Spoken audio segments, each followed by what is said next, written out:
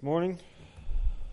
I'm going to be reading from Jeremiah chapter 32, verse 41.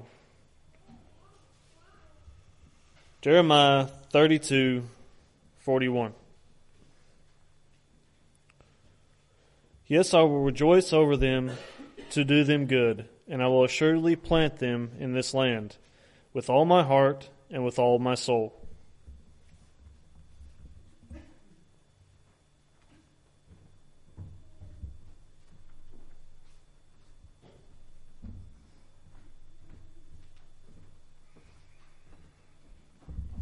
Good morning.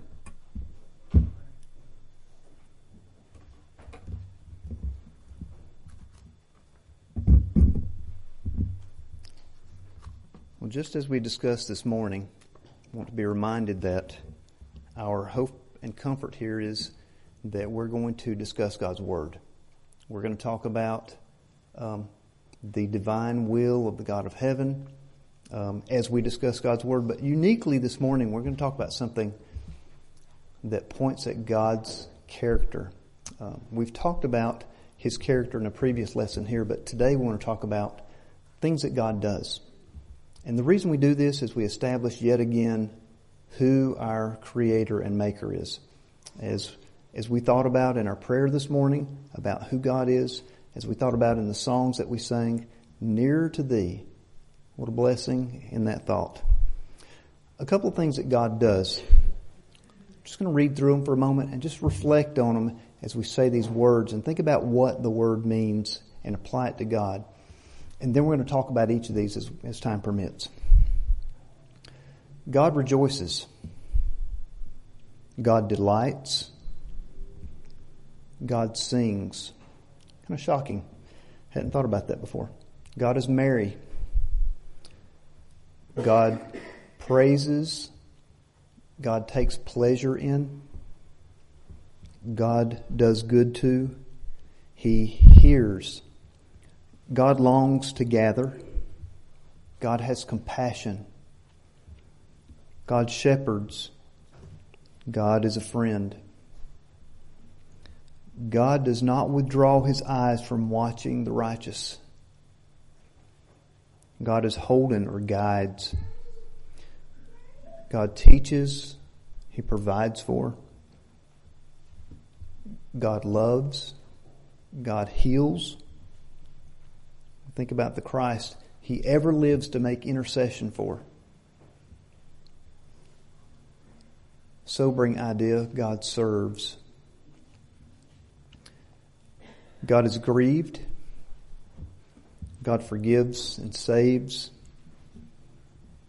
God prepares. The Bible even says that God is pitiful. As we think about, and that's just a small list, go through and do a study of God's character and qualities and be reminded again of who God is that we serve. Now, from our perception, very often we view God as angry, judge. He's going to get us. He destroys the sinful. And God's keeping a record of my sins and He's going to hold me account. That's the way we put God in this nutshell. He's out to get us. That is only a last resort, that God will righteously judge. But yet God is all these other things. Like we mentioned this morning, God is not willing that any should perish. God is, if we could emulate, and we should, if we just emulate God's qualities, what people we would be. So as we review these thoughts, I think it would be really for our benefit.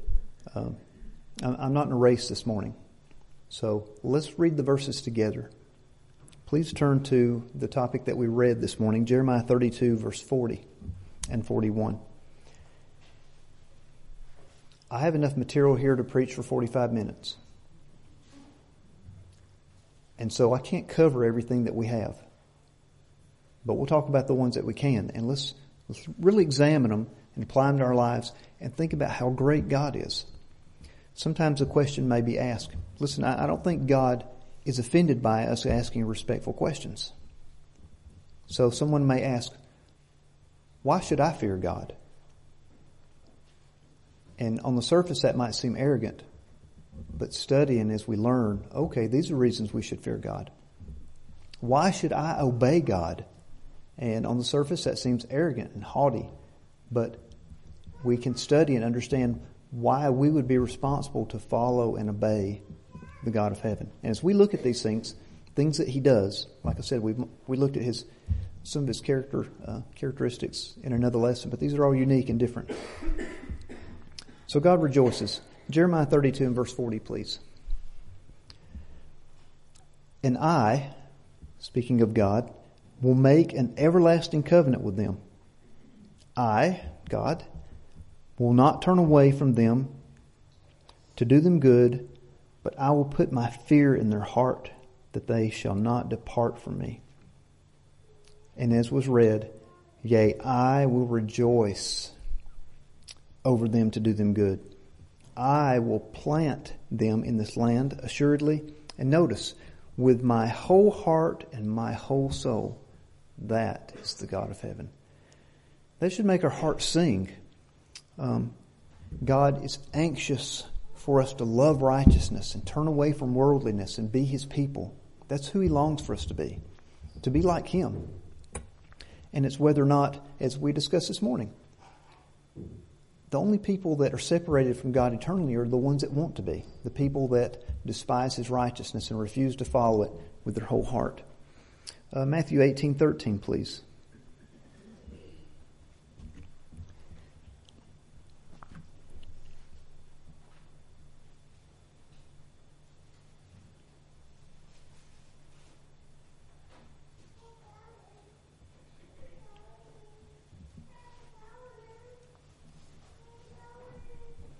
And if so be that he find it, verily I say unto you, he rejoiceth more of that sheep than over the 99 which went not astray. This is this image of God, right? Even so, it is not the will of your Father which is in heaven that one of these little ones should perish. We see this image of God rejoicing. Let's look at this idea of delights. Look at Isaiah 62:4, please. There are other verses that apply to each of these items. And for the sake of time and the will to cover more material, I'm going to just try to read a verse or two, and let's talk about it for a moment so that we can cover more ground and see all these ideas about God. God delights. Isaiah 62:4 and 5. Thou shalt no more be termed forsaken, neither shall thy land any more be termed desolate, but thou shalt be called Hephzibah, and thy land Beulah. For the Lord delighteth in thee, and in thy land shall be married. For as a young man marrieth a virgin, so shall thy sons marry thee, and as the bridegroom rejoiceth over the bride, so shall thy God rejoice over thee. Our God rejoices. Zephaniah 3:17, please. Minor prophets. Zephaniah 3:17.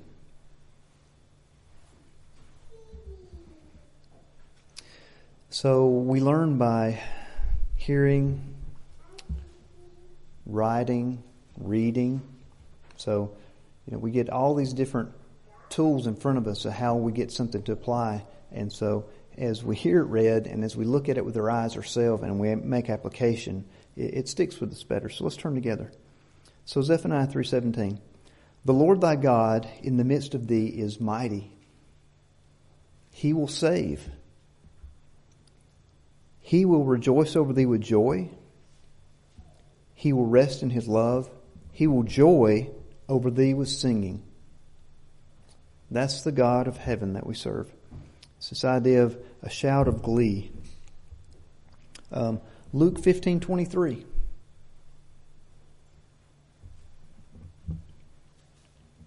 This idea of Mary, to put in a good frame of mind.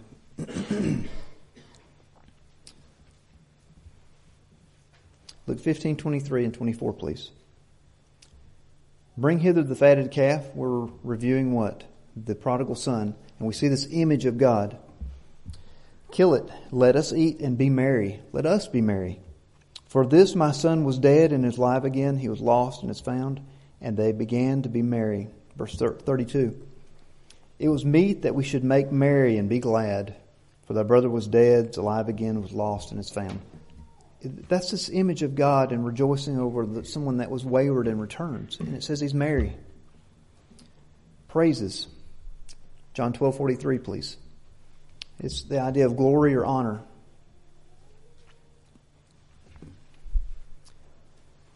The God of heaven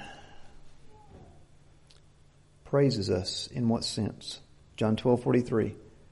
For they loved the praises of men more than the praises of God. God's acceptance and His receiving us because of faithfulness and obedience.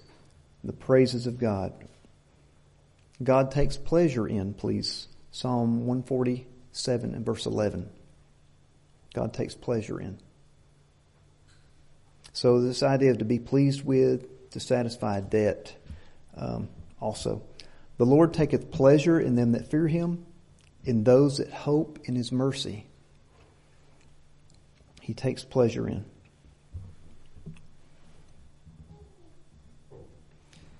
We talked about the kingdom just a touch this morning. So in Luke 12 and verse 32, fear not, little flock, for it is your Father's good pleasure to give you the kingdom. His good pleasure.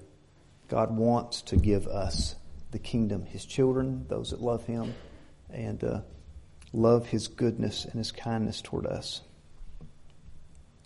The Scriptures tell us that God does good toward or to. Jeremiah 33:8, please.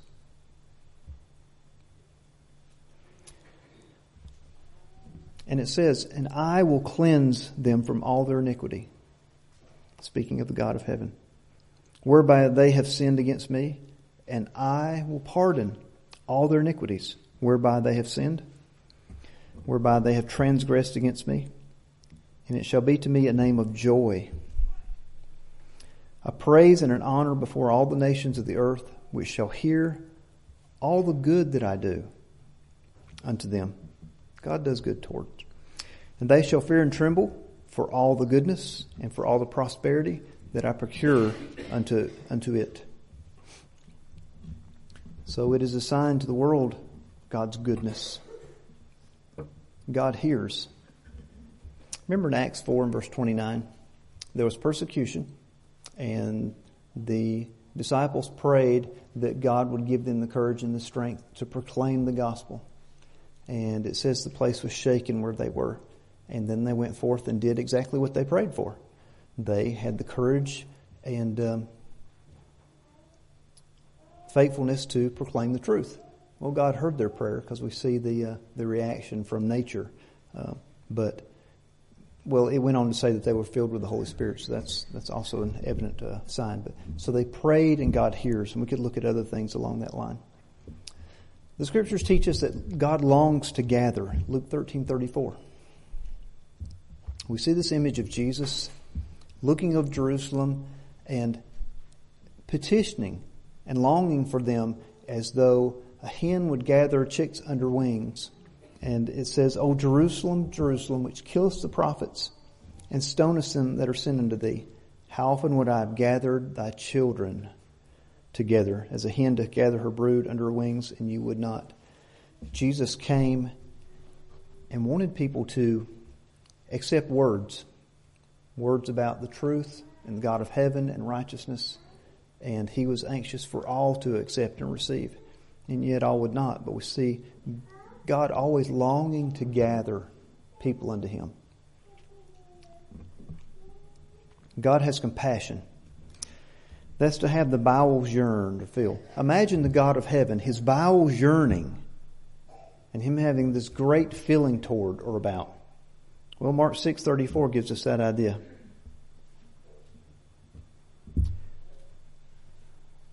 And Jesus, when He came out, saw much people and was moved with compassion toward them because they were sheep not having a shepherd. And please notice, and He began to teach them many things. What did His compassion fulfill? Their need for words. Think about the value that God places on words. It's huge. Because everything about us, God expects us to study to show ourselves approved. So we're disapproved if we're not interested in His words. The idea that we're supposed to proclaim a gospel to the world, which is sharing words. That's God's chosen form of communication, is words. And we're responsible to be ready to give an answer to everyone that asketh us of the hope that is in us. And so that means we have to have these words in our heart and mind. It's words. And so Jesus had compassion and He began to teach them. So in His compassion, He shared words. And we're supposed to emulate Jesus. So guess what? Our responsibility is to know words, not any words, God's words, and share those words. Constantly, Jesus was anxious to teach because it's words that save us. Jesus shepherds. We all live life, and we all face times where we have despair and sadness. We feel like we have no direction. If it hasn't happened in your life, it's going to. And what a comforting thought to think that God is our shepherd. We think of the 23rd Psalm and how sweet and comforting it is as we think of the Lord is my shepherd. Mine, personal. He is my shepherd. He guides. And the good shepherd does what? He gives his life for the sheep. Not as the hireling who would run away at the sign of wolves, but he's intent on caring for the sheep. You'll see how dedicated David was, that he would take a lion and a bear by their beard and slay them personally because he loved the sheep. That's God's feeling toward us. He loves us. And we're supposed to emulate Him. But it says in the 23rd Psalm, not only is He our shepherd, but we personally will not want. Because what? He provides for our needs. Food and water in the first couple of verses. Pasture and waters. God is a friend. We think of God being a friend with some mention in the Bible, but specifically for us, we think of John 15, 14 and 15. Jesus is communicating with the apostles, and He makes this comment. And so ye are my friends. Do we want to be the friend of Jesus?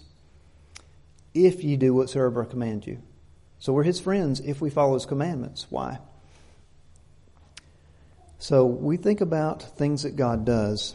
God is not arrogant and haughty, like He is anxious to have someone under His thumb, obeying His every whim because He needs an ego trip. And I say all that with respect. It's just clarification. But God knows that when we follow righteousness and His will, we're doing what is best for us because we're following what is good and right. God does no sin. And so everything He asks us to do is for our greatest benefit. So we can be the friend of God, the friend of Christ, if we do what He commands. You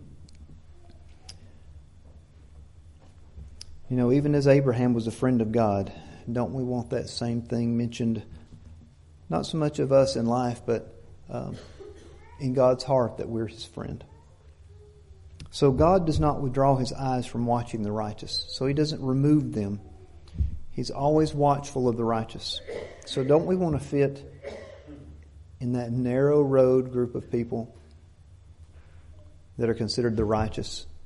Because righteousness is doing right, correct? Righteousness is doing not our will, but His, and following His directions. Righteousness is going to include the idea that when I put the old man to death, that means I look to God for everything and ask the question, before I make a decision, Lord God, what would you have me do in this situation? And I examine from the Scriptures and find out, okay, in this type of situation I should do X. And I follow that. And that is putting on righteousness. So I put the old man to death in that sense. And so it reverts back to the idea of being the friend of God. But He doesn't withdraw His eyes from watching the righteous. And we can fit in that niche of people if we put on righteousness. Job 36 and verse 7.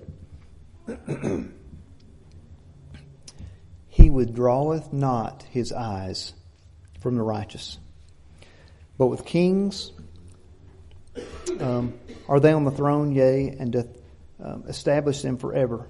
They're exalted. So He doesn't withdraw His eyes. God is holding or guides. This idea of to seize, to hold in possession, to guide. Psalm 73 and verse 23, please.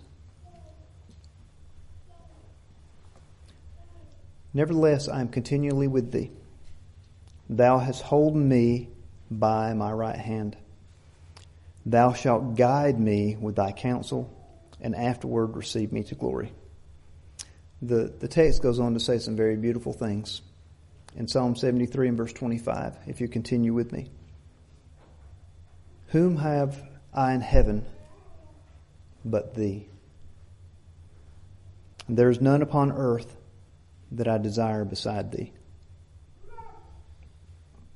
My flesh and my heart faileth, but God is the strength of my heart and my portion forever. It reminds me of something that Jesus said. If you love father, mother, wife, children, and even yourself more than me, you can't be my disciple. And that rings clear here in this psalm where he says, there's none upon earth that I desire beside thee. In other words, God's first place. God teaches. The idea to lay or throw, to point out. Psalm 25:12. What man is he that feareth the Lord? Him shall he teach in the way that he shall choose. As we examine the idea of Jesus' teaching and behavior, his compassion was to teach people words, ideas, not any words, but God's saving message words.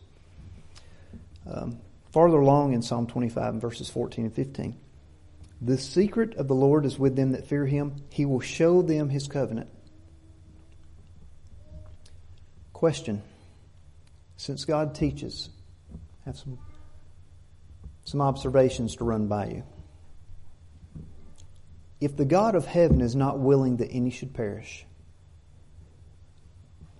and some may ask the question, how do we know we have an accurate copy of God's Word? Faith comes by hearing God's Word, correct? So we learn and understand, even as we look at Romans chapter 1, nature itself proclaims there's a God. So we know that there's a God. We learn more and more about the God of heaven through study. But if God is really God and compassionate and loves us, not willing that any should perish, then He is the one that has made sure that the Bible has been maintained. And just a passing note, as we think about in Revelation where it says, and the books will be opened and we'll be judged out of the things written in the books. If God's going to judge us out of the things written in the books and we don't have the books, then God's not just. So we obviously have an accurate account of God's Word, and He wants us to understand it and study it and apply it to our lives. God teaches for the purpose of what? He wants us to be instructed, and He wants us to take that information and do something with it. We have an accurate copy of God's Word and will so that we can please Him and stand before Him justified. So we think about God provides for. Matthew 6:33. Seek first the kingdom, and God will provide for our needs, right? He feeds birds. They don't have barns. He clothes flowers. They don't go to the mall and buy clothes. He takes care of these things, and why would He not take care of us, His creation, whom He wants us to be with Him eternally? Of course He will. God provides for. God loves. Kind of goes without saying, doesn't it? As we think about all the accounts of God's love in the Scriptures. I think about Deuteronomy chapter 7, verse 8. But because the Lord loved you, and because He would keep the oath which He had sworn to your fathers, hath the Lord brought you out with a mighty hand. We know the account. John 13:1. This idea of God's specific type of love. And this is one of those additional sobering events in the life of Jesus. Now before the feast of the Passover, when Jesus knew that His hour was come, that He should depart out of this world unto the Father, having loved His own, which were in the world, He loved them unto the end. And yes, He did. What about the idea of we know, have known, and believe the love that God hath to us? God is love, right? 1 John 4:16. And he that dwelleth in love dwelleth in God, and God in him.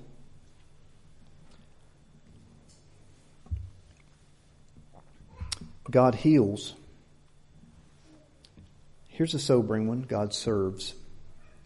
We think about Luke 12:37.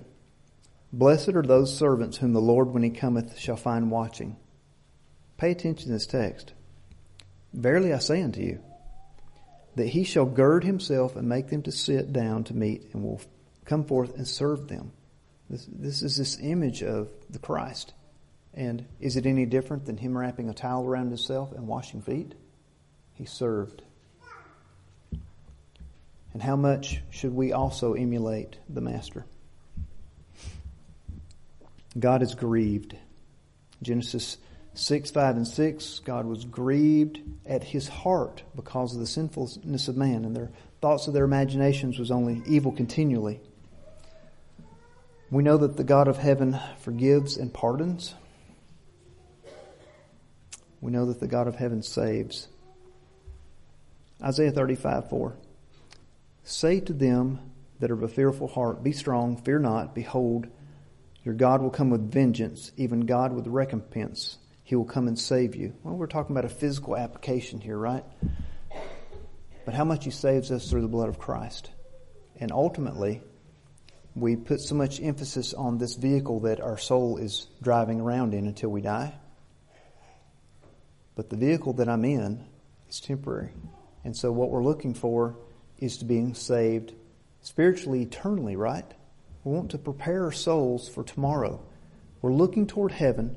Our eyes are on the sky, if you will, looking for the return of Jesus, and always making sure each of our decisions are directed toward, I'm preparing for heaven today. Not this rebellious idea of, I'll straighten my life out later, right now I'm going to live like I want to. And we might not verbalize it, but we act that way at times. And it's eternally dangerous, because sometimes unawares, unexpected, we wake up dead, unprepared. What a tragedy.